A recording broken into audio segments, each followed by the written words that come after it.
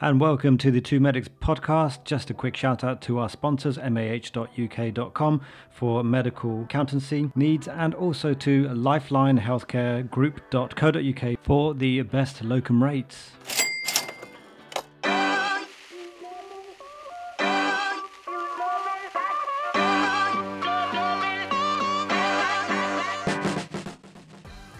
Hello everyone and welcome to another episode of the Two Medics podcast. My name's Bethan John. I'm an ex-neurosurgery trainee, a current GP trainee, and I like pickled onions, quiche, and would definitely eat sushi if it was on a pizza. And my partner in crime today is... shaking her head in disgust at sushi on pizza. No, bad take. I actually disagree with everything you just said. You always do. Introduce yourself anyway. Sorry. That's more important. I'm Nina Jar. I am a GP with a special interest in emergency care. Although I probably do more mummying than doctoring, to be perfectly honest. Doctoring's on the side. Important question though, Nina. Do you like cream eggs? No, they suck. I always eat like the chocolate around. Chocolate shouldn't have goo in it, like white goo in it. It looks like bird poo. It tastes like bird poo. Looks like bird poo. Eat the chocolate and then dispose of the goo. No, the reason why I'm not surprised that you've said that. You look the type that would not know something that's kind of good like if it hits you goo. in the face. I was surprised that there was a lot of people on Med Twitter before Easter kind of dissing cream eggs, and I had an inclination that you would be one of them as well. I have to get something out there though. I have to state the truth that Coke Zero is better than Diet Coke. I'm sorry, okay, I just had to get my piece in there. That's one thing we can agree on, definitely. Coke Zero is better than Diet Coke, and cream eggs can get in the bin. First bit was going so well. Okay. Should we finish up there then, Nina? Is that it? Should we just shut it down? Perfect. Oh no, I've got something else to say. Continue. We have a birthday girl in our midst, Miss Bethan John. You turned 2, so it's a happy birthday. Gee, thanks. Do you feel more wise? Yeah, of course. I'm like the wisest person you'll ever meet. Well, it's all relative. Relative to me, actually, maybe. But no, you're definitely not the wisest. I feel considerably older. My joints ache. My eyesight's going. It's a blast. Like, I love getting older. It's total blast. But more congratulations, though, to everyone. There was so many lovely posts this week, wasn't there, about people passing finals, about people getting ST3 numbers. Huge congratulations. I actually feel really proud because you really get invested with everyone and their journey. Oh no, and do you feel like sometimes I feel like particularly when people are medical students, like you follow them over the years, don't you? And then it's like, people post about going through finals and how difficult that is, and then I guess I was thinking back to about how much of a horrible time that was, and then those tweets that come and they've all passed, and it's such lovely news. It's so lovely, isn't it? Massive congrats to everybody. I'm very, very well deserved. Really deserved. happy for you. Yeah. We are. Yeah, that was one of the nicer things that happened on Med Twitter this week. It was a huge shitstorm, but that was one of the good things that came out of it. But we had Easter last weekend. Did you have a nice time? I did. How was your Easter? It was really good. So it was my birthday just before, and I managed to have a few days off work, so had nearly a week off work. Went home to my parents in South Wales, who I haven't seen in South Wales since last year. So that was really nice. You haven't been back for a while, have you? No, and my brother was home as well. So he lives in the States. I'd not seen him for nearly 3 years, obviously, because of the pandemic and stuff. So it was really good. It just goes too quick, doesn't it? Yeah. Overdosed on chocolate. Really it was just, I don't know how I've not turned into like a chocolate egg. This year more than most. I've had that's post watershed content. But did you have a good time though? Because you went on holidays, didn't you? Were you in Morocco? Yeah, I was in Morocco, which was really nice actually. I mean, we were lucky to get to do it. We just found a really good deal, so we just kind of booked it more spur of the moment. Why not? No, it was really nice because now the kids are a bit older. They're 8 and 5, so we could actually travel properly, like the way we wanted to. So they went mountain, they went trekking, hiking, and so they did the full work. So really good. Awesome. So yeah. How was your flight? Was there no cardiac arrests? No, no one bringing out their guitars and breaking into contemporary Christian music.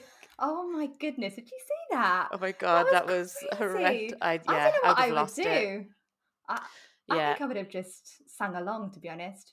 Yeah, you totally music at the end of the night. You'd have been orchestrating the whole ordeal. Yeah, but I was the only one. I was the only one both times. I was the only one on the entire plane. Oh my God, I always do that. And it did land quite late. And I'm like, come on, everyone. I didn't say come on, everyone. I just clapped. Come on, everyone. I didn't say that. I'm not that bad. Oh, you're such a weirdo. And then my husband was like, why do you think I sit in a separate seat? Yeah, Mr. Jar, I'm fully on board with that.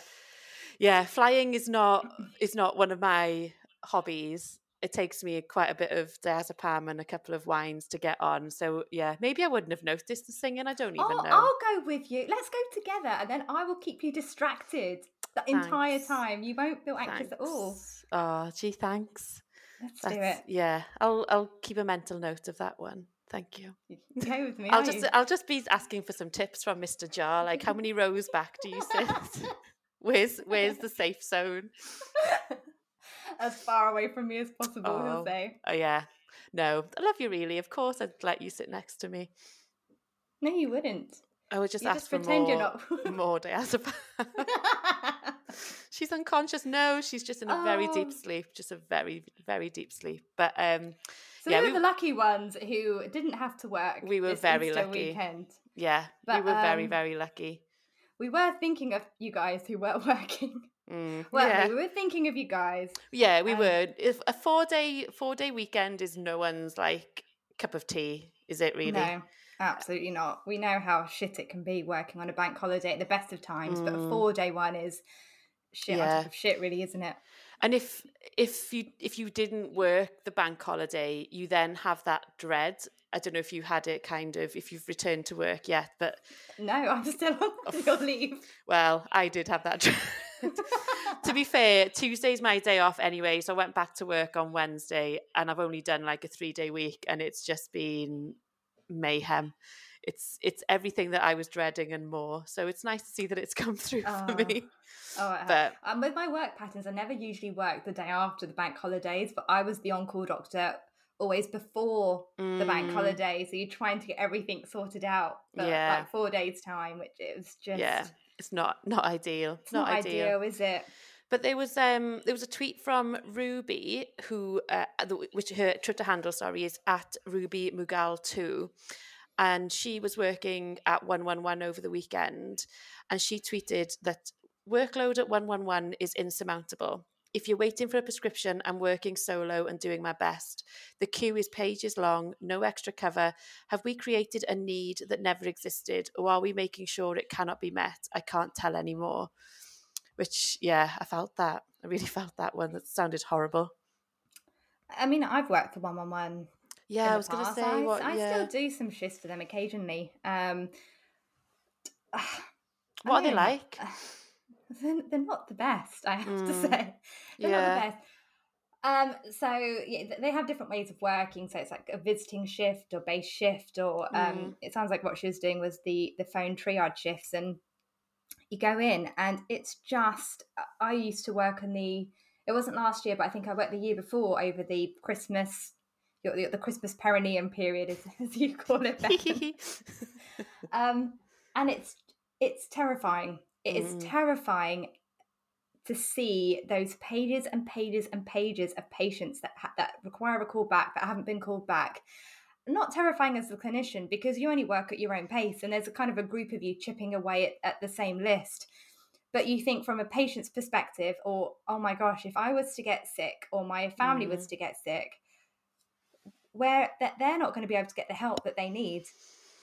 That was 2 years ago, so who knows what it's like now, but it must be significantly worse. And it's just a mix of everything. So you have real emergencies that sometimes haven't been triaged appropriately, and people are actually quite sick. right at the extreme where you have the most simple things that sometimes aren't even truly medical that shouldn't be on the list, but they are. And how do you can't tell people to go away, can you? Like, it's not. And I think that's where Ruby's comment about, have we created a need that never existed? And it was some interesting responses to kind of the tweet, and it was saying that, does 111 stop people from engaging their common sense? Because there's just this automatic reflex that, you can ring up and someone will deal with your problem for you. Or I think someone else called it a portal for the worried well. But like you say, there's just that, it sounds like there's that huge like variety from one extreme to the next. So, it's vital for some people, isn't it? The thing is, I don't blame patients at all, because the worried well, they have a worry that it sometimes it's easy for us to say the worried well, because we know that issue is not medically concerning, but the patient may not know that they're like a bit of arm pain or that little bruise they may have they don't know necessarily that we shouldn't have those expectations on patients. You're right. To know necessarily what's appropriate and what's inappropriate. But I think it's more the now culture and the expectation that they have a problem and they want it sorted out now. That almost like that Amazon click culture. And they want like an Amazon Prime GP, don't they? From healthcare, and that's just not how it works. Oh gosh, no, definitely not. But digressing slightly, something which I realised, and it seemed kind of a lot of people did as well, whenever you have like a 3-day weekend or a 4-day weekend, when you go back to having a 2-day weekend, like, it seems ridiculously short, doesn't it? It is ridiculously short. And you wonder how that's like how do we possibly work 5 days? But actually, I've seen a few tweets about this before, like ages and ages ago, about how we should really have a 3-day weekend, because your first day, you're shattered from the week. You want to just chill out and relax and sleep. A nothing day, The other day, you need to catch up on all your backlog of stuff, the house stuff, ironing, shopping, cooking, and then where's your playtime? Exactly. Yeah, I think for me it would be like a day of doing nothing. That'd be my first day. My second day would be kind of socializing, playtime, a bit of like good life admin, not the shitty stuff.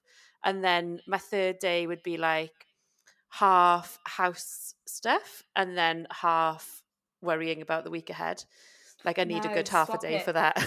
I'd need to get all the work stuff done first on the second day. So then the third day you can just completely procrastinate. I'm so good at it.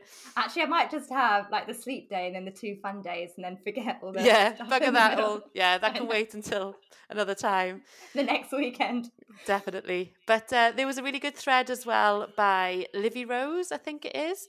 Yeah. And she tweeted, so I think she tweeted initially on the morning of Good Friday, and it sounds like she was obviously about to go into this kind of bank holiday weekend on call. And she essentially started a thread of medical crimes. And nothing changes, it seems, with medical ward cover. Same shit keeps coming up all the time. So she spoke about things like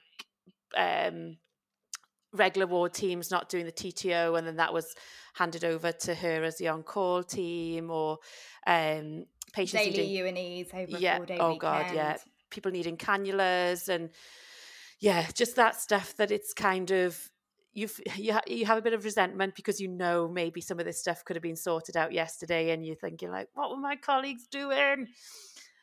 Was there a particular bugbear that you had as a hospital trainee or junior doctor that got to you?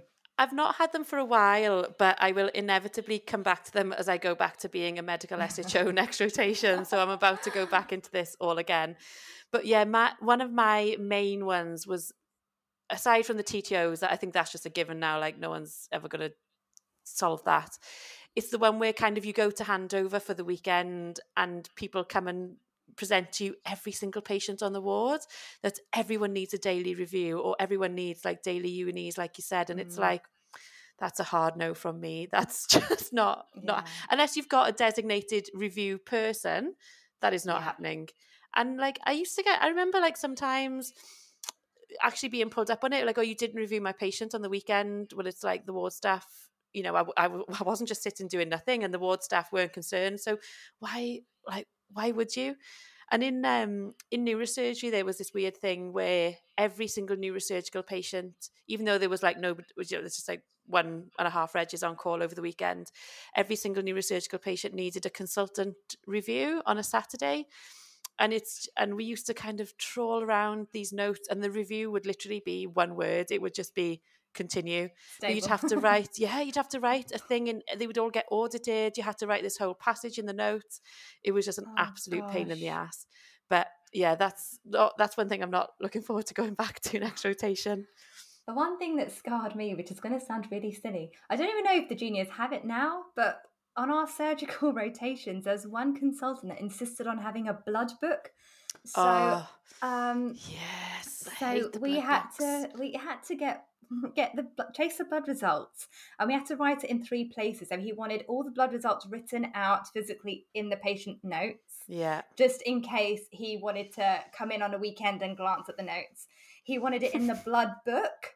So just in case, so we had to write down every single patient's bloods every day in a blood book. This is so triggering right now. In case he came in and just wanted to glance at the bloods, and then they had to be a different colour if they were abnormal, or circled red, and all the ones that were abnormal.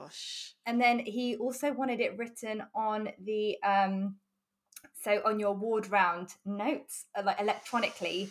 So he wanted it written on there in case he wanted to see to prepare for the ward round, and then he could just see the blood straight away, like electronically. So we had to write it down in 3 places, but he had the expectation on us over the bank holiday. If you were on call as well, if you were his trainee, you were his SHO, then and you were on call, you were expected to do that.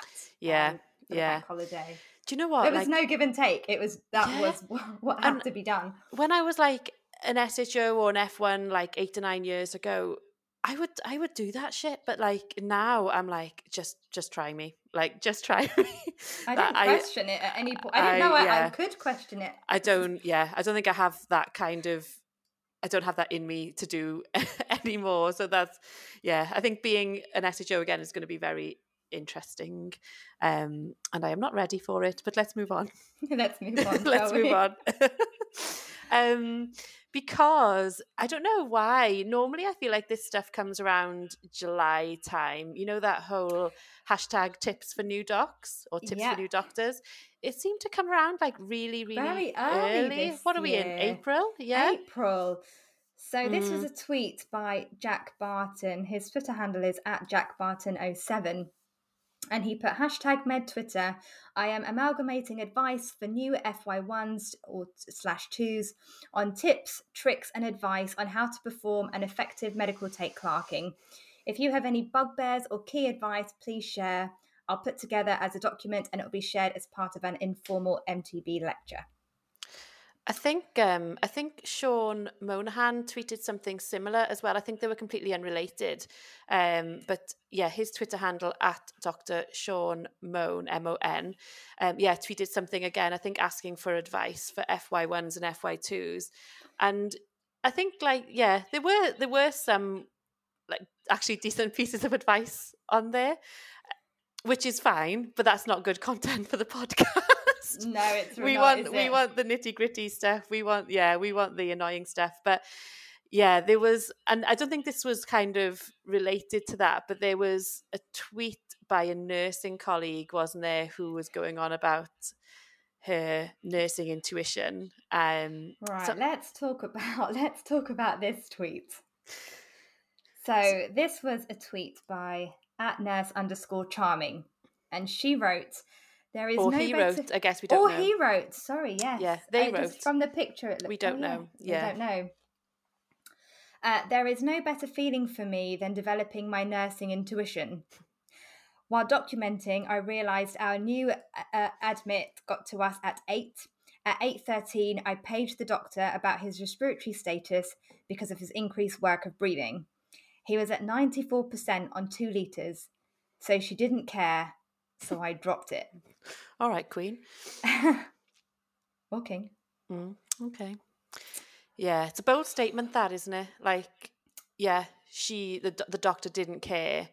And it's like, yeah, and you dropped it, like, that's, if you can't, say or bring across a point to someone to, to allow them to kind of reprioritize their list or their jobs list or whatever, that's not their fault.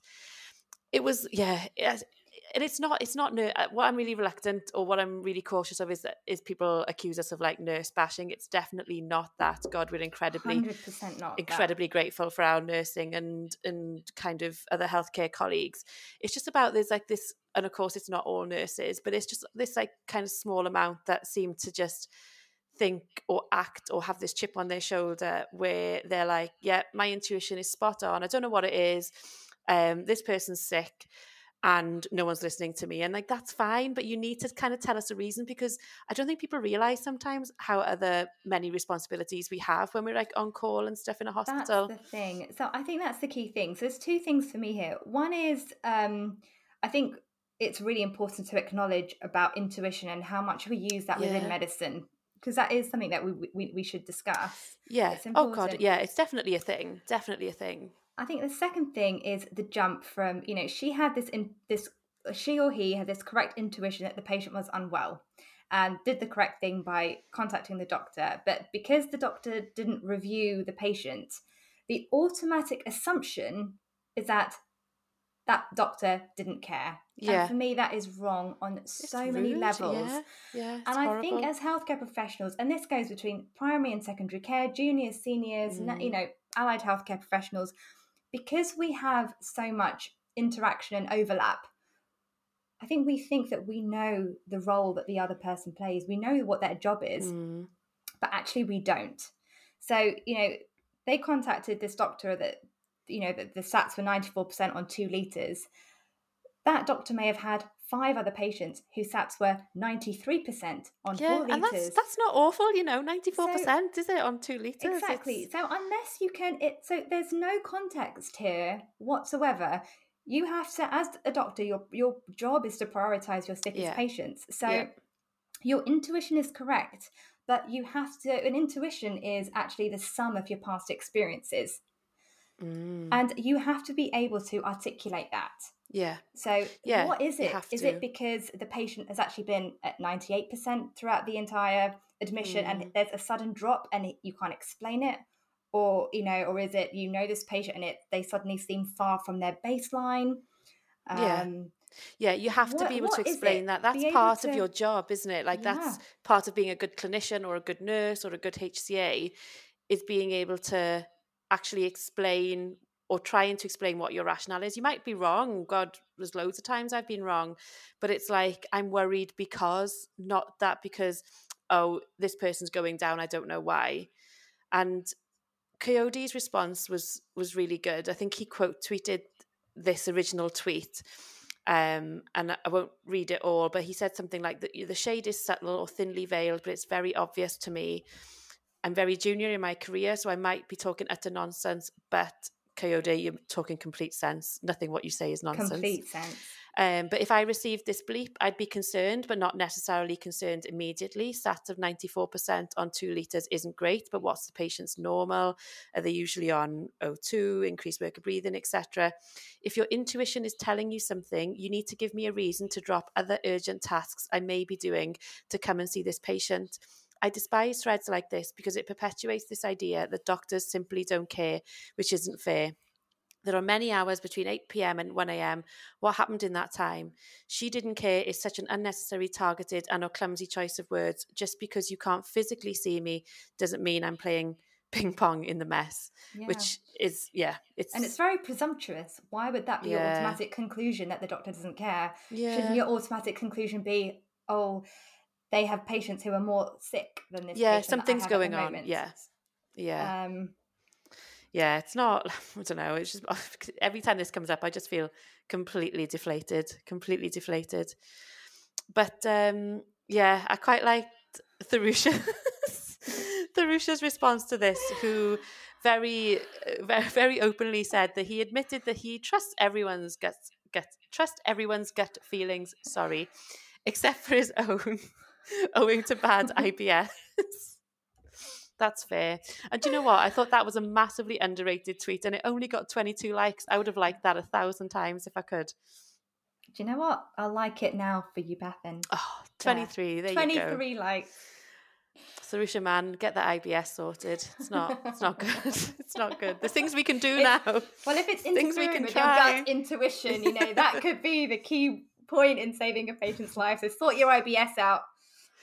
I used to kind of get like the opposite sometimes. And I think Zach tweeted something along the same lines about he had a patient and that, he was worried about them, then went back to them and they were sitting up eating ice cream. But it used to happen to me quite a lot on neurosurgery, where a patient would like drop their GCS. I'd be on call and I'd be like, something's wrong here. Like I need to find out what it is. And I'd kind of get the outreach team involved and stuff. And then we'd end up organising like an urgent CT scan with a GCS of 5. By the time we transferred, that's a fair reason to have by the time we transferred to CT, they'd be like GCS 15, hopping onto the scan bed, and it's like, cool, my intuition was wrong. This is this is actually not a bad thing. I'm glad they're awake now. I think you had someone with a GCS of 5. I think you were perfectly. Yeah, but neuropatients are weird, man. Neuropatients are weird. True. But we were talking earlier about you mentioned kind of in GP about kind of using your intuition and stuff. Yeah. I hadn't actually realised how much I used my intuition until I had medical students sitting in with me. And sometimes it's not even tangible. You can't explain it until you actually really think about it.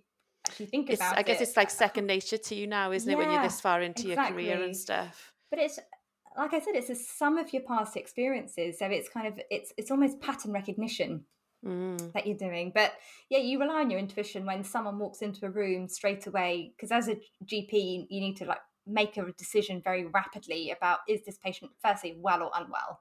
And you can tell that as soon as they walk in, particularly with young children or older patients, of making that decision quite quickly. I think even just knowing your patients, so in GP, you have a relationship with patients for quite a long time, and sometimes you see them when they're well, a lot of the time. So it's knowing actually they're far from their baseline. Something's not quite right with them, and it may not fit into your little tick criteria for your referrals, but you can tell something's wrong with them. See, I haven't articulated that very well at all. No, but I guess that just proves our point as well. But it's because you have, but you do. It's not just this like sixth sense that you have. There's like a genuine reasoning to it, isn't it? But like you say, it's your past experiences. It's that continuity of care that shows you that you don't know what it is yet, but something is very different than previously. Something is wrong for this person. Yeah. Whereas that original tweet was kind of not alluding to any of that. It was just kind of saying like, doctors ignore us and we're always right and you should listen to us more and drop everything that you're doing. But it's just, very, very different. Hashtag be kind, people. Oh, yeah. I was wondering how long it would take us to get that in. Been bursting to get that in. Within the first half an hour, we're doing well, Nina. We're doing well. Perfect. But another very, very hot topic this week was... Hashtag be kind. Yes, hot. Oh, another interesting topic, I should say, was that of service provision. And there were so many opinions about that. About this one. Yeah. So the tweet we're talking about is Nick Schindler's tweet. And he put, I find it interesting that we use the term service provision to essentially mean all the bits of medicine that we would much rather someone else did. No one has ever described an intubation to me as service provision. That's nice, isn't it? The thing is, when we were discussing this tweet, we actually interpreted it in different ways. So I think... I don't know if this is my pessimistic, cynical personality, but I interpreted that as a bit of shade. And I'm struggling to kind of say exactly why, but I don't know. I think it was the fact that it was like the fact that service provision was like in 66.99s and that it was a bit like, the bits of medicine that we kind of insinuated that we just don't want to do them. And I think there is something to that.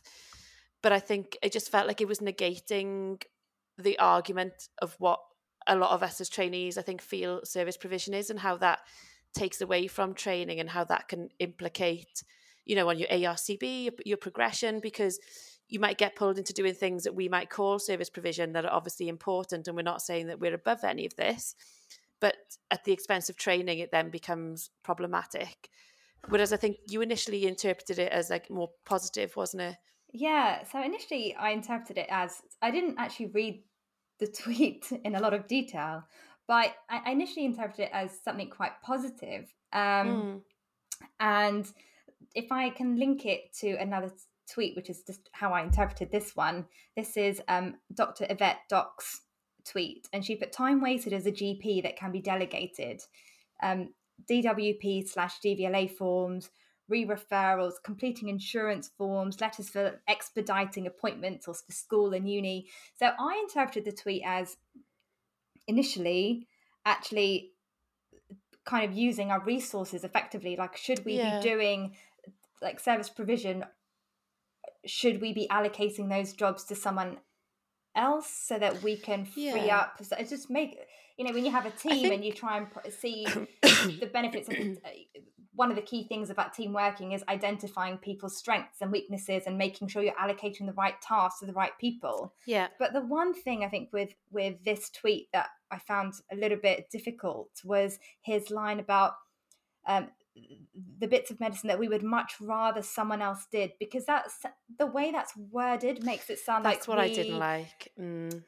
We're above it. We're above those jobs, and that's the bit of the tweet that I didn't like. Yeah, in my opinion, that's what it felt was being somewhat insinuated, and you know, I'm more than likely to be wrong. I often am, but I think that's just how it felt, and I think looking from a lot of the responses, a lot of other kind of trainees felt the same. And it's not that we are above this, but you know, we might have had 10 years post-grad training. Why are we still being used to do some stuff that maybe your more junior colleagues should be doing, when, you know, you could be doing something else that's more effective with your time? And it's not that you refuse to do these things, it's the fact that it's, like you say, it's just that prioritization of people's time and people's skill sets.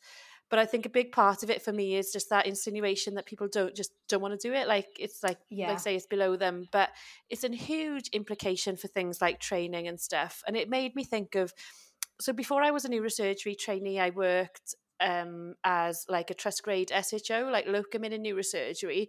It was my last F2 rotation. And so I just stayed there to locum. I didn't know what I wanted to do at that point. And yeah, it was just like a nice, easy job for me where I knew everyone already and didn't have to kind of rotate. When I eventually decided in that time that I wanted to do neurosurgery and got my number and then started training in the same department, it was very difficult for people to see me as like not the locum SHO anymore, but now as a trainee that needed to get operative numbers, needed to get certain things ticked off, where I didn't have to worry about any of that before. So in a way, I was like always the yes man. I was getting taken advantage of. I would always get, you know, everyone would always ask me to do certain jobs. And I did it. And then it ended up that I got pulled back at ARCP and didn't go through first time, because I didn't get my operative numbers and I didn't get all my work-based assessments done, because I was doing what we might class as more service provision jobs at the expense of your training. And again, it's not that I would ever think I'm above that. It's just that when you're a trainee, you have to be trained as well. Like that's the contract, isn't it?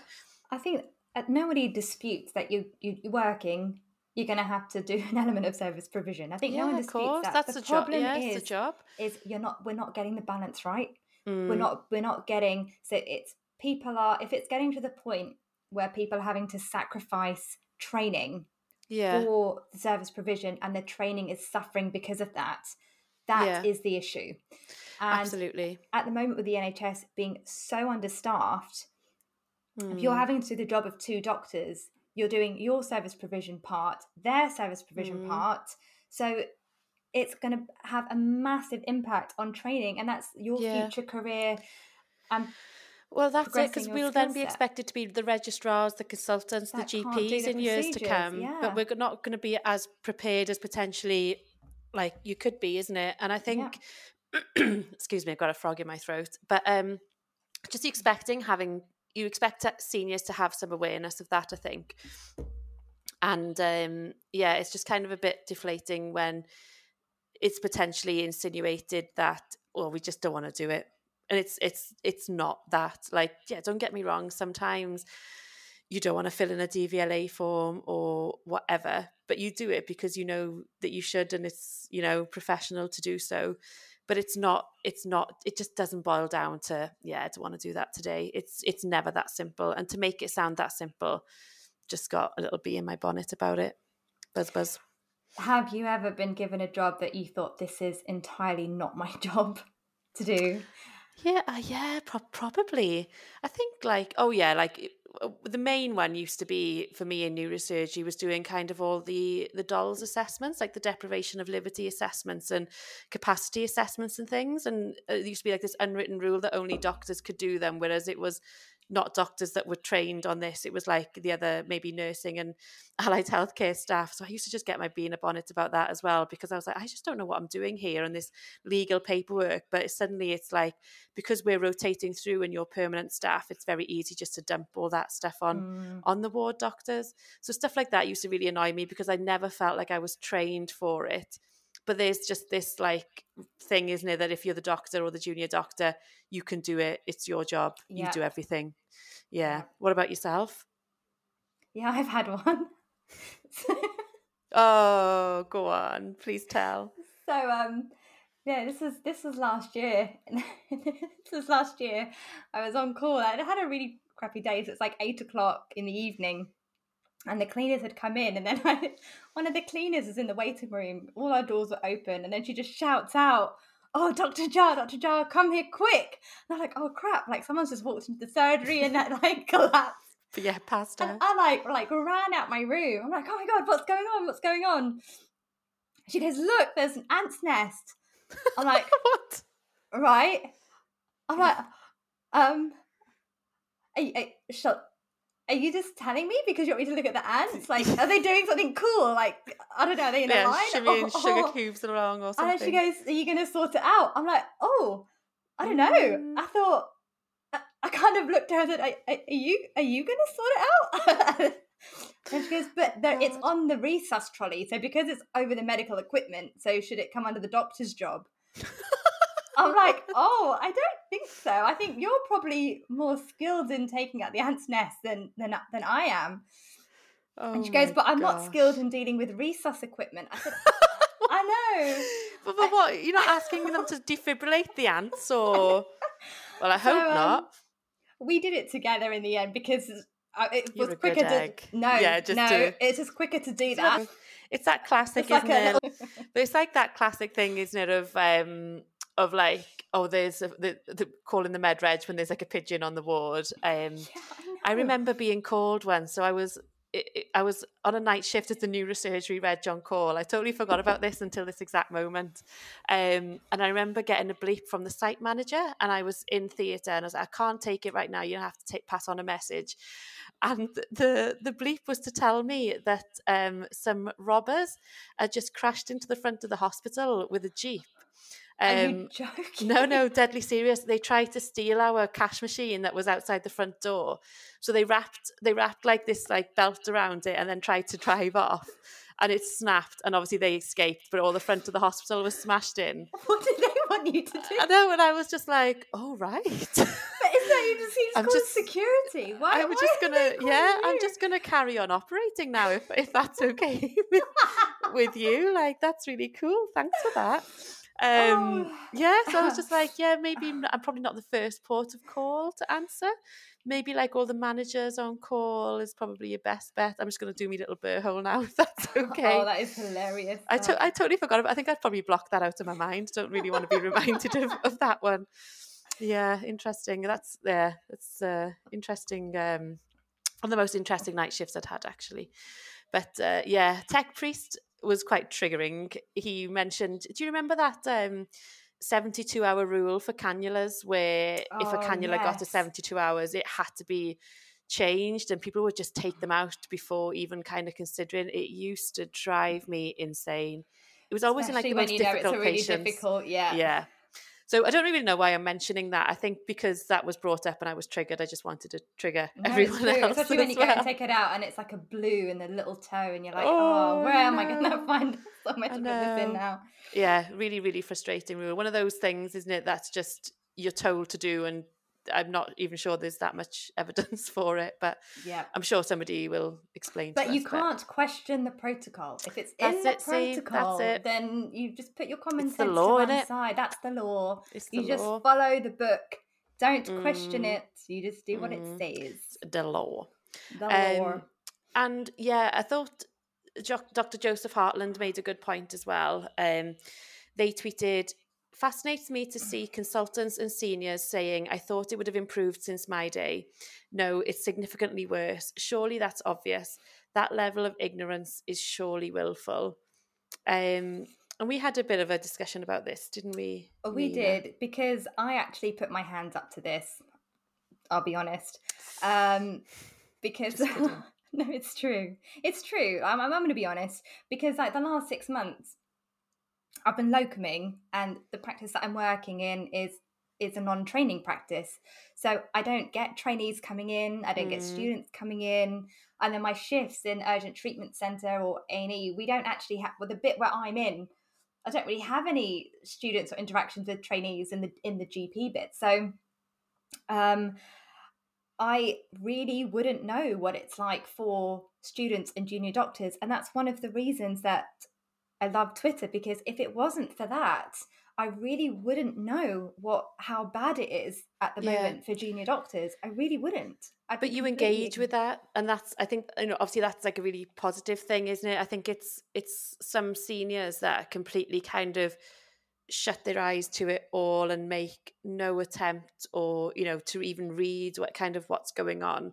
I think that's what's just quite demoralizing sometimes, and it's, yeah, I think sometimes I wonder like what happens once you've got like your CCT, because it's like I've worked with consultants in hospitals who would not believe what it was like, and they were working with trainees kind of every day, you do in any hospital, and it's like, are you so scarred that you kind of get to CCT and you just want to forget about all that stuff, which I can understand. But I think to acknowledge how crap it is extremely validating for us that are still kind of trainees and things. And I think it means a lot more than what people would imagine. It's that solidarity, isn't it? Yeah, absolutely. I think especially from a senior, it makes a big difference. Absolutely. Was there much solidarity with GPs this week, or are we still GP bashing as per? Well, the thing is, as people know, we've got loads of free time in GPs. We sit around not doing very much, and supposedly we should be helping doing ward rounds in hospitals in our spare time. It's obviously copious amounts of it. So this was, I haven't actually read the article in detail. Have you read it? But the Pulse article about GPs giving up their spare time to review discharges. Essentially that's what they wanted. It was to GPs to join ward rounds again, I'll say, in their spare time. And it specifically in the article, I think it was in Nottingham this was happening, and it was specifically to identify patients that could be discharged at this struggling hospital. But that's not what the problem is it? Like, no, there's plenty of people to discharge people to say they are medically fit or medically optimized. It's the destinations. It's so frustrating how the point can be missed. The Constantly. Point isn't, who is fit for discharge. It's where is everyone going to friggin' go? I know. We know they're fit for discharge. Where are they going to friggin' go? Yeah, we can at least get them to a point where they are fit for discharge. Exactly. It's everything after that. Absolutely. If you erode social care entirely, and there's no space in the care homes, and there's no, where are they going to go? So fix that issue, and please leave us alone. Please. Next, we'll be opening our houses into like these mini residential homes and like bringing home patients and stuff. The GPs must nominate a patient every day to bring back to their house. We could like foster them, yeah. Oh, I Just, like oh God. that. I dread to think oh my gosh, no. I dread to think the poor souls. Oh gosh, trying to be at home with my two monsters, my two kids. Can you imagine? That'd be a good recovery, good rehab. That would be very good rehab. I wouldn't mind checking into that one. Oh, come stay with me. Oh yeah, and then we'll all fly together on a plane. That would be lovely. It'd be fun. We'll all clap when it lands. I'm really messing. You'd have to clap with me. You know, I'd make you do that. Yeah, I'd be drugged enough to just go along with whatever. Absolutely. But yeah, it's this whole thing again, isn't it? That we're working part-time and oh God, it just really pees me off. I think the problem with part-time work is it's how it, when you talk about GPs working part-time, you look at how many sessions they're doing, and a session is classed as like 4 hours or 4 hours and 10 minutes. So if someone's working like 2 sessions a day, it's technically on paper it's 8 hours and 20 minutes. Sounds like the best joke I've ever heard. Yeah. But if that's not the reality of the hours. Of course it's not. And we're not talking about the odd time when there's a patient who's sick or there's someone who's off sick and then, you're taking on a bit of work on that day. We're talking about something that's consistent, that's regular, it's now so normal. It's the norm. It's the norm now. It's so frequent, it's become the norm. So you're looking at, if you're doing an 8-hour day, there's no such thing as an 8-hour day in GP. Of course there's not, of course. So it ends up being a 12-hour, 14-hour day, but those hours aren't counted. So firstly, part-time work is actually full-time work in hours. And secondly, I don't think it's anyone's beeswax if they're working part-time. Which other job do people get like hounded if they're working part-time? I'm an adult. I'm a grown person. I'm not a child. You're not, you can't tell me what to do with my work-life balance. Exactly. People have to work part-time for lots of different reasons. That is no one's beeswax. Dr. Steve Taylor, made that exact point and said that, a GP working 3 days in clinic, so effectively 6 sessions, will actually end up working more like 40 hours. That's 3 days, which is essentially a full-time job. Yep. And there was this absolute cretin that I can't remember who it was, but someone who I think classes themselves as a doctor on Twitter. And I'm a less than full-time trainee. I do 80%. And he made some comment about something and said that the NHS would run smoother if all these lazy less than full-time trainees would pull their weight. I just blocked that person. I didn't even. Oh God, I just want to say some really naughty words, but I do as well. When we leave this, we'll just have like a little 10 minutes of effing and blinding just to get all the frustration We'll try and out. be as good as we can whilst we're recording. Yes, we will. But Pop your halo on. Yeah, back to being all angel-like. But yeah, Mark Steggles, again, another great tweet. He said, blaming GPs for difficulties accessing them, saying they're lazy, overpaid, closed, hiding. They're to blame for long A&E waits and saying they should do more, funnily enough, makes the problem worse. It makes them leave. Yeah. Now, this isn't just theoretical. This is a huger issue than we give it credit for. And I think because it's so repetitive and it's set on loop that people become numb to it. But actually, it's a real problem. And there was a survey recently done by MDDUS. And they found that 3 in 4 GPs have faced rising abuse or aggression from patients over the past year. And as a consequence of that, half plan to retire early or quit the profession completely. Wow. Now, this is a huge... This is going to have massive implications for the coming years. But I'm not really seeing any leadership that are significant, that are actually addressing this issue seriously. No one cares. No one cares. They are out to destroy us. As with many other people, I'm convinced it's just all about taking it down. It's depressing. I don't know what to say about it. I tweet about this issue loads, and I've just kind of, it's exhausting because even if you try and raise the issue, you try and say in a neutral way, even in a factual way without emotion, the amount of trolling and abuse that you get, and that's from the public, We've got no hope, Nina. Public, we've got no from hope. Colleagues as well. From secondary care colleagues, hospital colleagues. And actually you get to a point where you can't even talk about it anymore because it's not worth all the backlash. So yeah, but it's not. I feel like it's all very reliant on individual GPs, like yourself, Salva, Simon, Sean, like we're all like trying to like address these issues on an individual basis, but you actually need someone like the Royal College maybe, or someone who we're paying loads of money to actually bloody stand up for us. It shouldn't be the job of individual GPs. It should be the leaders that are taking a stand on this, but they're just not at all, and it's incredibly frustrating. And I'm pissed off, actually. Really it's an understatement. That's an understatement.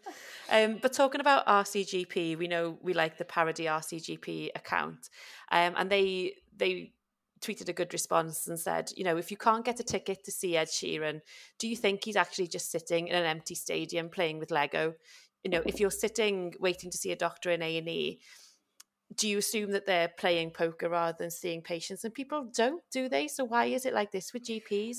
I wouldn't mind a game of Snap, block out a clinic slot, little game of Snap. It's because it's hidden. It's because it's not seen. So when I'm in A&E and patients are waiting for hours to get seen, and I always say, well, I'm sorry for the wait, or thank you for waiting. They'll always say, or almost always, that's okay. I can see how busy you are. And that's the key thing. I can see how busy you are. Yeah.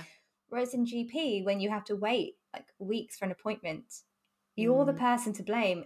Or if they can't even get through on the phone, like, I waited 45 minutes to get through on the phone. I'm like, well, why do you think that's the case? Yeah. We haven't just put you on hold for 45 minutes. The reason it's taking so long is because we've got so many patients who are calling. The reason you can't get an appointment for 4 weeks is because there are so many patients trying to get an appointment. But because it's hidden, people can't see it, and to have use that very to push their own agenda. People believe it. If you say a lie enough times, it becomes the truth. And people believe what they want to believe. They want to believe all this drama and this conspiracy. Well, they need someone to blame. Shit, and of course they do. Blame. Yeah. No, it's true. It's true. But going from one really light-hearted topic to another, doctors' pay came up again this week, didn't it? It did indeed. And I think it's like that, like the hashtag tips for new docs, something that you can rely on cropping up in a repeated cycle is this comparison of junior doctors' pay to physician assistants' pay. And I guess it's not for us to get into the exact nitty gritty of this. It's not the point of this podcast, and it's not for us to do that. But I think it's safe to say that when this argument is used, it's not that people are asking for PAs to be paid less or for nurses to be paid less. It's more that we're asking for junior doctors to be paid a fair pay. And I think that the tweet that garnered a lot of attention this past week was, I think it was FY doctors' basic salary is £10,000 per annum lower than the starting salary for a physician assistant, and that the basic salaries only align once a doctor reaches CT1 level. So you can see why people get upset about that then, can't you? Because you finish uni after 6 years and you're the most junior person in the hospital, but have a heck of a lot of responsibility. So you can see why people get upset. I don't see why we can't just pay people for the job they're doing at the moment. And I hate this argument that we can get away with paying you a lower wage, because that's what it is. It's about getting away with it. Yeah, of course it is. We can get away with it because in 10 years' time, when you've passed this many exams or jumped through this many hoops, then you will get the pay, you will get an increase in your pay, or the pay you deserve in that many years' time. Yeah. And why can't we just pay people? And honestly, Bethan, like I say, we've probably talked about this almost every time we've done a podcast. Probably, yeah. And I remember my trainer telling me when I was my GP trainer telling me, if a patient keeps repeating themselves in a consultation, or they keep coming back on repeated consultations and repeating what they're saying, it's because they feel they're not being heard, or they are not being heard. And it's the same issue here. The reason we're talking about it is because we're trying to raise the issue. We're all trying to raise the issue. Nothing is happening. Nothing is changing. But also nothing is happening because there are people within our profession that are actively opposing pay uplifts. And we'll talk a bit more about the BMA junior doctors motion about pay in a quick second. But there are people who oppose these motions. And how can you negotiate effectively when your profession is divided? Like, you can't, can you? Because there's always going to be someone, more than a few people disagreeing, essentially, which other people are probably quite comfy, quite well off for money, and probably never had to struggle for it, if I may make that assumption. I make that assumption. It's all about number one, isn't it? If you're sorted, then why would you fight for someone else? And it's I just hate that attitude.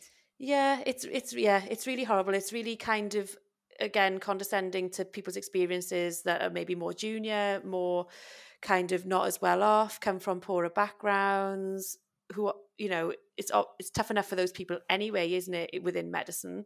But when we're not all on the same page for stuff like this, it's just, it's really weird. And Ivy's tweet went viral this week, and I don't know how anyone within or without our profession can disagree with this. But Ivy tweeted, and she said, "I get paid £15.70 an hour. I think Ivy's F2. I'm expected to lead the cardiac arrest team for my clinical area. My current monthly taxable pay is less than that of an SHO 20 years ago. Considering level of responsibility that is required of me, I think I deserve more than £15.70 an hour." Of course she does. That's the key thing, isn't it? The level of responsibility that is required of me. So that risk that you're carrying every day, that is worthy of being paid adequately for doing your job. Of course it is. Like you say, no matter what you're expected to earn in 10, 15, 20 years' time, get paid for what you're doing now.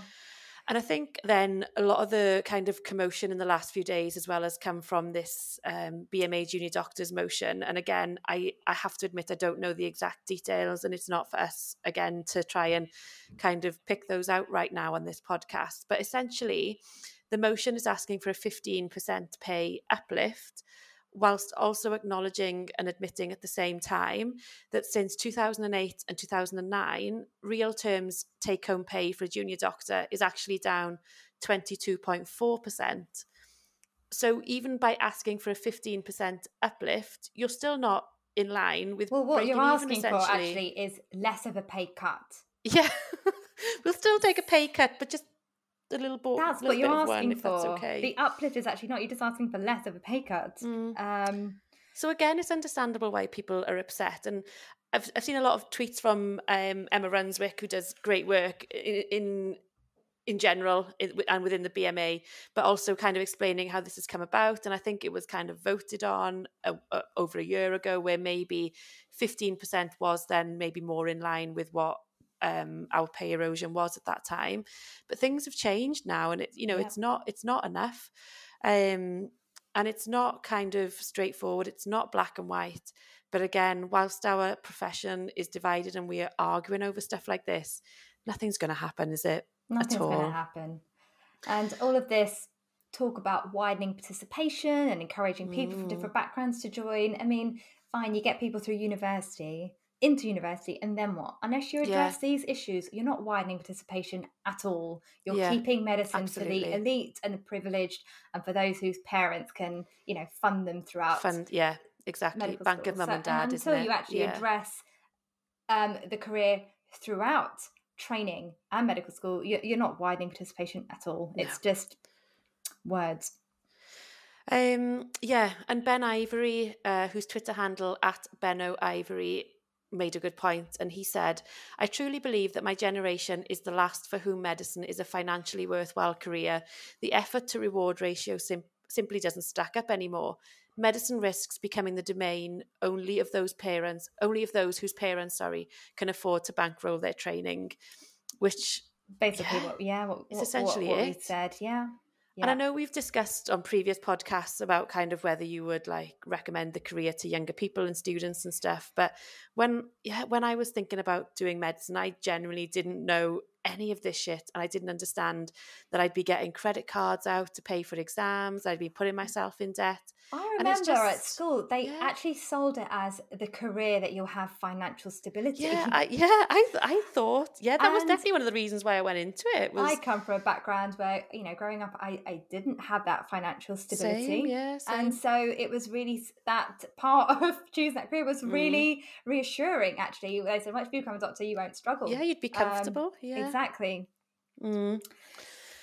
But yeah, it's not I don't the know. truth. It's like you say, it's not true widening participation, really, is it? Not at all. Aside from constant pay erosion, there are, of course, you know, other difficulties affecting incoming FY1s, and I think it's really important for us to be aware of this. To acknowledge that. So particularly the people who have been in their final year or foundation years during the pandemic. So this was a tweet by Laura, whose Twitter handle is at Dr._Laura W. And she put, as one of the final year medical students starting F1 this year, I thought it might be good to clarify some things about our cohort. Those graduating this year have had 3 years of COVID disrupting our learning. I'm so excited to start work, but I'm going in with my eyes open. And I'd really recommend having a look at this thread, because I think she really breaks down really well about all the different aspects that the pandemic has impacted in her training.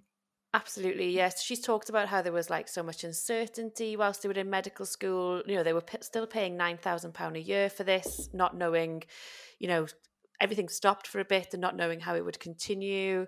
Everything's up in the air, like clinics, teaching, ward rounds. It keeps getting cancelled and changed more now. You know, there's really mixed quality of online teaching, which we hear quite a lot as well. And so for those coming into FY1 now, they've had an incredibly different experience to what we would have had in training. Yeah. And, you know, I think Laura said she feels prepared, but then there's other incoming FY1s, and Bella Ruschetti has tweeted as well and said, you know, I don't actually feel prepared. And again, you can totally understand that. And her point went on to say that I think, we need to acknowledge it rather than the tendency being like it normally is to reassure people, tell them it's going to be okay, because it probably will be, but that's not going to help now. And it's that toxic positivity, that forced positivity thing again, isn't it? I think it, in a way, it shuts people down, like it silences people. If you're saying that it's going to be okay, it's almost like you don't need to keep talking about your concerns and your worries because it's going to be okay. And I'm sure some people do it because they truly believe it's going to be okay and they try to be reassuring and well-meaning. I also think some people do it because they can't really handle the discomfort of talking about the issue. So it's easier to just say, actually, it's going to be okay. It's going to be okay. Yeah. And it's a false reassurance rather than a genuine one. But even with genuine reassurance, it's still, I think sometimes it doesn't land right when that person has gone through an incredibly tough time, like in this situation, for example.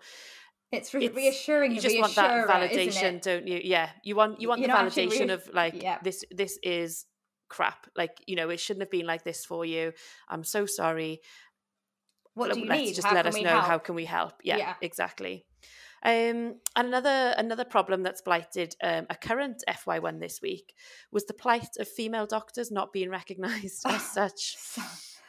Which drew a lot of responses. It was more the responses to this were absolutely. I really felt the original tweet, though. I really did feel the original tweet. I think we've all had it, haven't we? The original tweet is something we can all relate to. So this was a tweet by Pariza Hussain. I'm sorry if I've said your name incorrectly. And she put #MedTwitter need some advice. I've been working as an F1 for almost 9 months, and so many patients, relatives, and staff think that I am a nurse /HCA in hospital due to my gender and height.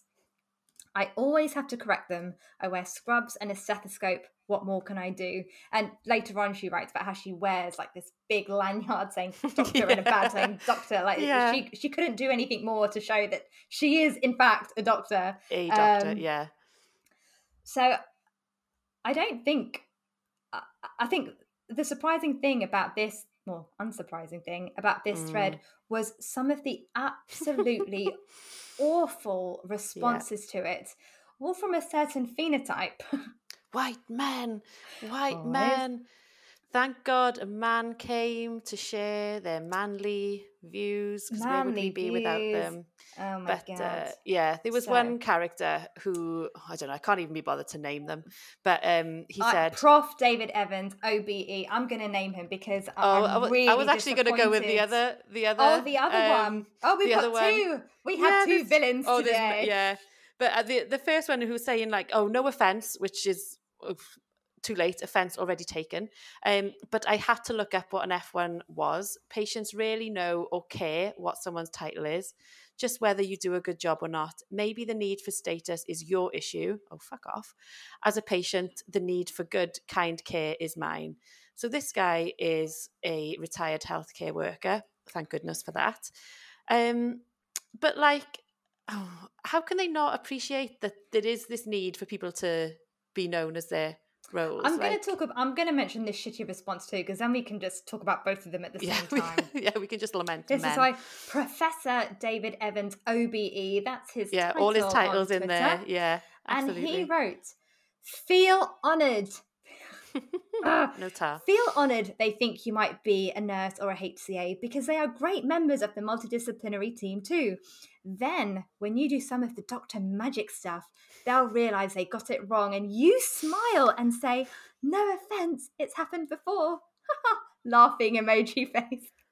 How condescending I've is never that? read a more patronising response in every single sentence. It was good to see so many people calling them out, but why do people have these views in the first place? They are so far removed from their sexism is so ingrained. Yeah, it's so ingrained that they genuinely can't see it. No, and they think you should be thankful. I know. It's where not to start. It's not that we're offended, is it? We're not offended by being called a nurse or a HCA. That itself is not offending. I think that's what people are getting wrong, because that's another avenue of attack, wasn't it? Like, why is it so bad to be called a nurse? It's not that. It's not that at all. And ICM wrote this. There's a Twitter. The Twitter handle is at ICM_JD, and they summarise this perfectly. I really like their response. And they put, it's like staff calling you by the wrong name constantly, even though it's clearly written on the badge. Female doctors shouldn't be constantly assumed to be a nurse. It's deeply rooted sexism. Patients need to know exactly who a doctor and a nurse is to avoid complaints and confusion. And it's not about being mistaken for a nurse. That's not the issue. It's about that. It's the assumption that you can't be a doctor because you're a woman or a woman of colour. Absolutely. Absolutely. And we've all had those complaints as well, haven't we, where patients swear blind they've not been seen by a doctor for days. But lo and behold, the doctor, who's a female, have been seeing them on the ward round every single bloody day. Yeah. But no, because it's a female, oh no, I haven't been seen by the doctor. These people even complain to pals. You then have a pal's complaint to deal with. It's just like, and how can it even get that far when your name is in the notes every day reviewing a patient? Exactly. It's huge implications to this. It happens not just all the way up from junior to senior. If you're a woman and you're in healthcare, I can guarantee this would have happened to you. If I'm in A&E with a male nurse, the patients will talk to them, won't they? Nurse, yeah. And even though I'm the one that's asking questions, I'm the doctor. And actually doing shit. Yeah. Yeah. When I was, my first F1 job was on like a ventilation weaning, like a respiratory HDU type ward, and she was a female patient as well, and it just reminds me of that time, because so I was doing her blood gases every day, I was on the ward round every day, and weeks into the admission, she went to one of the sisters and said, "Why are you letting the receptionist do all these blood tests on me?" And then, so I asked her about it, and I said, I've introduced myself many times as a doctor, and she was just, "Oh no, I just thought that you were the receptionist and they were letting you have a go." She was completely compass mental. It's all these subconscious biases that we're fed throughout, our childhood. Even if you look at TV programs, movies, it's all like male doctors. It's So it's like drip thread throughout. Twitter gonna Twitter though, hey? Twitter always. gonna Twitter. Always.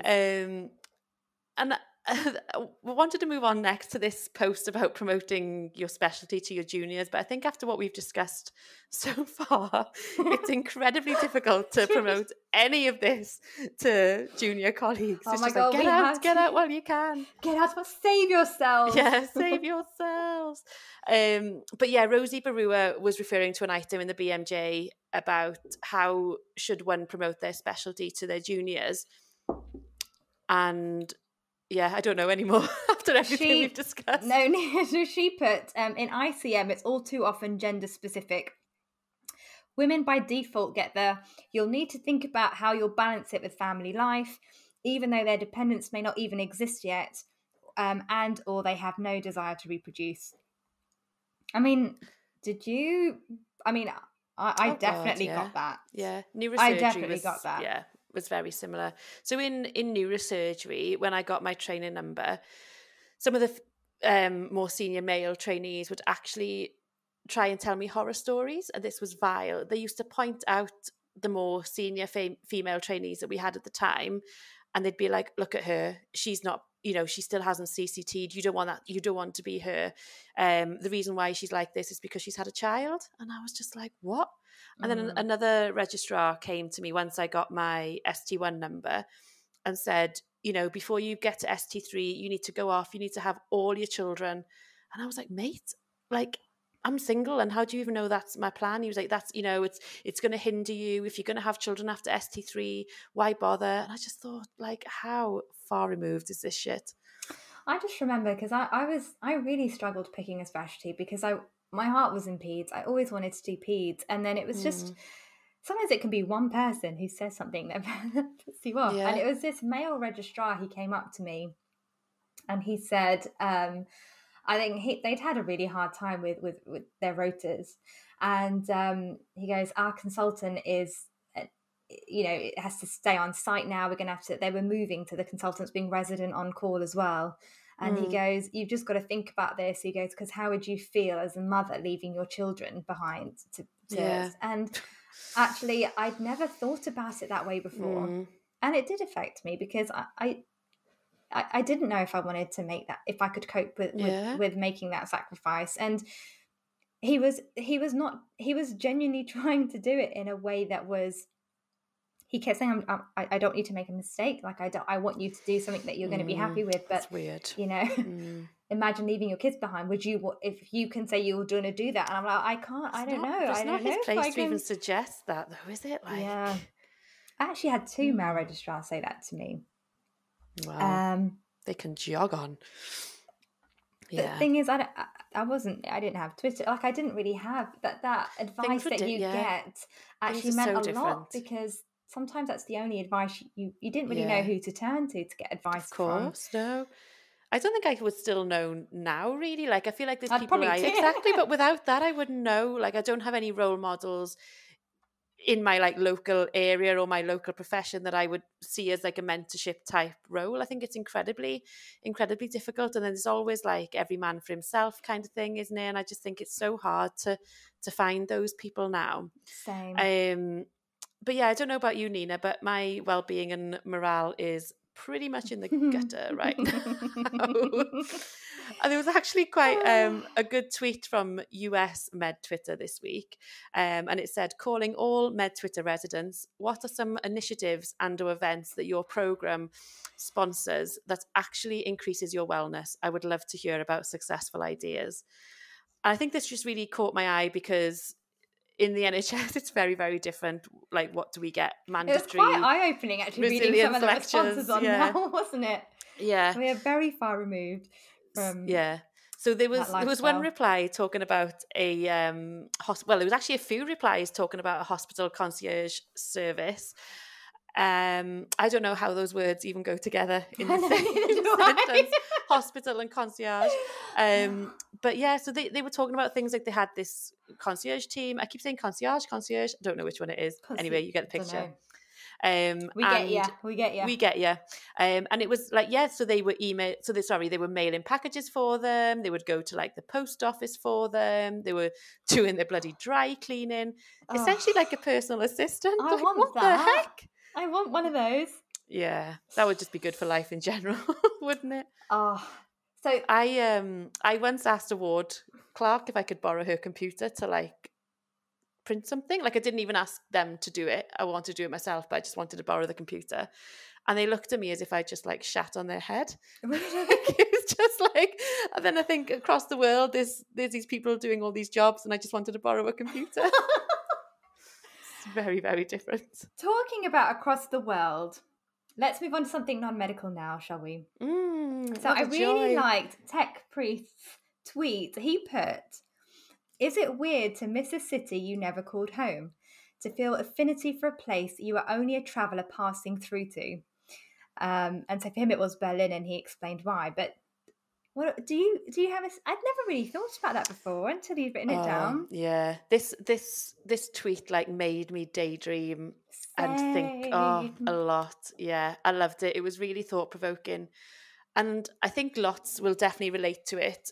And because I think many of us have been lucky to go on these holidays or visited somewhere, haven't we? Where things have been places that have really meant a lot to us. And I think for me, I really long for California. Now I know that's not a city and it's a state, but I just like long for being able to like drive through it again. So I went there for my 30th, which was 3 years ago, and did a bit of a road trip. And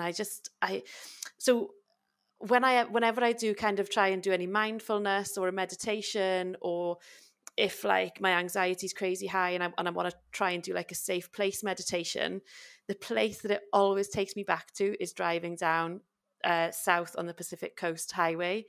And it's just so soothing for me. And I feel like I left a part of me there, like when I left, and I just close my eyes and I can go back there in my mind, and I just think it's just one of those places that just captured so much for me. Plus, I think I was born to drink wine and eat seafood like there we go. On the coast. That's what I'm living for. But it's just, and I feel like I'm getting like emotional thinking about it now. It was just one of those like, I don't know, like it wasn't even life changing in a way because nothing particularly happened. I just felt like welcomed and home, and really a really strange feeling. Really strange. But what about yourself? Have you got somewhere as well? Or I hadn't thought about it until I read the tweet, but yeah, definitely.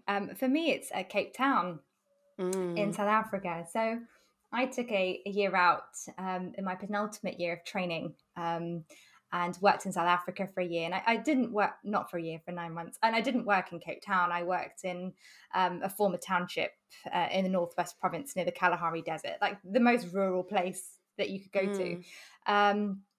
But no, Cape Town, it was just something, I can't even explain it. As soon as I got there, I just felt home. And I don't know if it was the city itself or whether I just really loved where I was in my life at that time. Yeah, that's a good point. So I don't know if it was the city or if it's just a memory of who I was. So I remember it was the first time I felt I was stepping off the treadmill. So at the end of GP training, I had a bit of a panic because I felt like I'd gone through school, gone through medical school, then it's your FY years, your ST years, and everything was so planned out. And it felt really claustrophobic. And then it was my penultimate year, and I thought, oh my gosh, that's it? Like, is that the end? Is this what I've been working for? Is this everything? Like, what have I actually done that's been completely independent and for myself? And I almost felt like I'd almost been, okay, this is going to sound really weird. I went on this this psychiatry mental health course, like in my training, and all right, bear with me on this. It's a bit of a long-winded story. And there was something, one of the it was this GP, I think he was this GP, and he said, what he says to patients is, imagine your life as a train. And he goes, where are you sitting on that train? He goes, are you the driver? And are you seeing all the paths clearly and making those decisions? Or are you a passenger on that train, and actually just allowing the train to continue, and you're just watching your life go past. Yeah.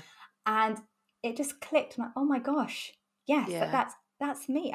I'm not in front. I'm the passenger, and my life has been planned out since as soon as I got into medical school. My life has been, actually before then, GCSEs, A levels. My life is planned out. And it was the first time I was got out of the passenger seat and went to the driver's seat. Nice. That's really good. I walked off, and I just remembered like landing in Cape Town and just feeling that sense of freedom. Like it wasn't chained to the job. I felt free. And maybe that changed how I saw things around me. But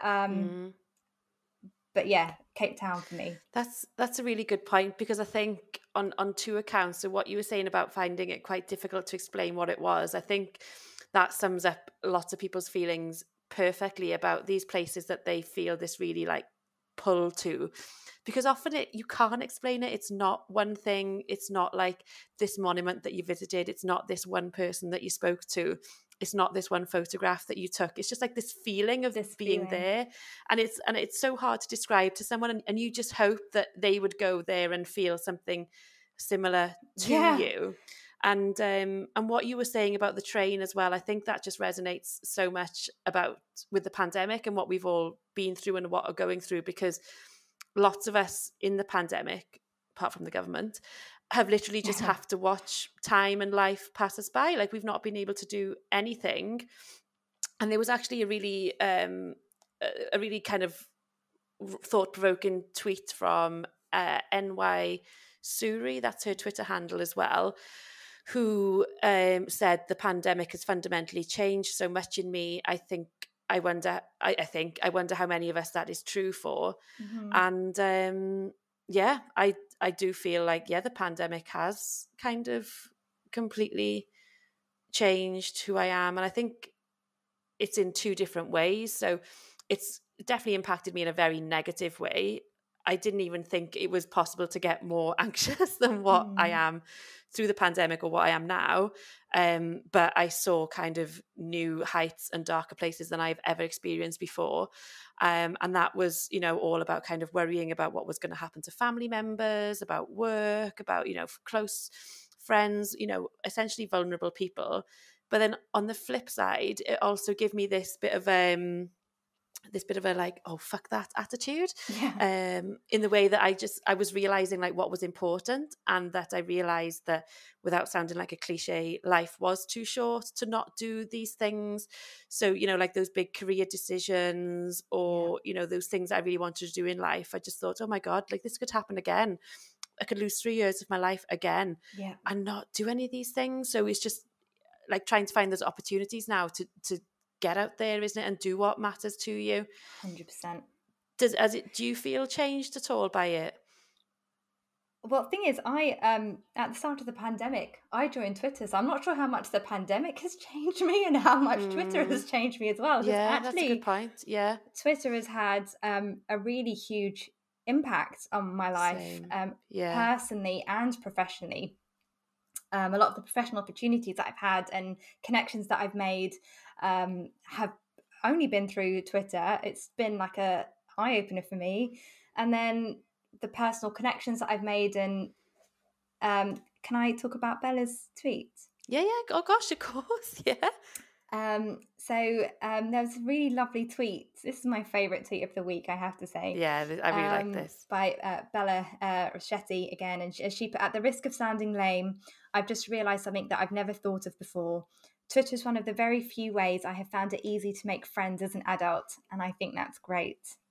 I mean, we met through Twitter. People know that, our relationship is through Twitter. And it's a friendship that I really, really value in my life, and it's not Twitter dependent now. Obviously, it's you're the person that I call when I'm upset or if I'm going through something. You're the person who I call.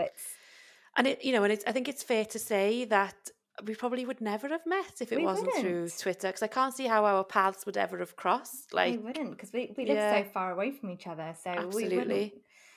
And yeah, it's really special. And I think similar to you, I joined Twitter like over 10 years ago and didn't really understand it. And it was only in the pandemic that I was living alone, having an incredibly difficult time, and was really craving connection, and went back onto it and found this wonderful community, and you know, I met people like you and Dr. May-J, and obviously we don't call it Dr. May-J. But yeah, like, and all these like wonderful relationships, and you know, obviously then getting to know Tharusha and Imran and having this opportunity. And it's just like, I don't know, I think it's very hard to describe to people again who haven't experienced it. And there is sometimes this connotation of like, oh, you met friends on the internet. I've got no bloody shame. I love it. Same. Absolutely love it. I don't think I could have even coped professionally without the connections I'd made on Twitter.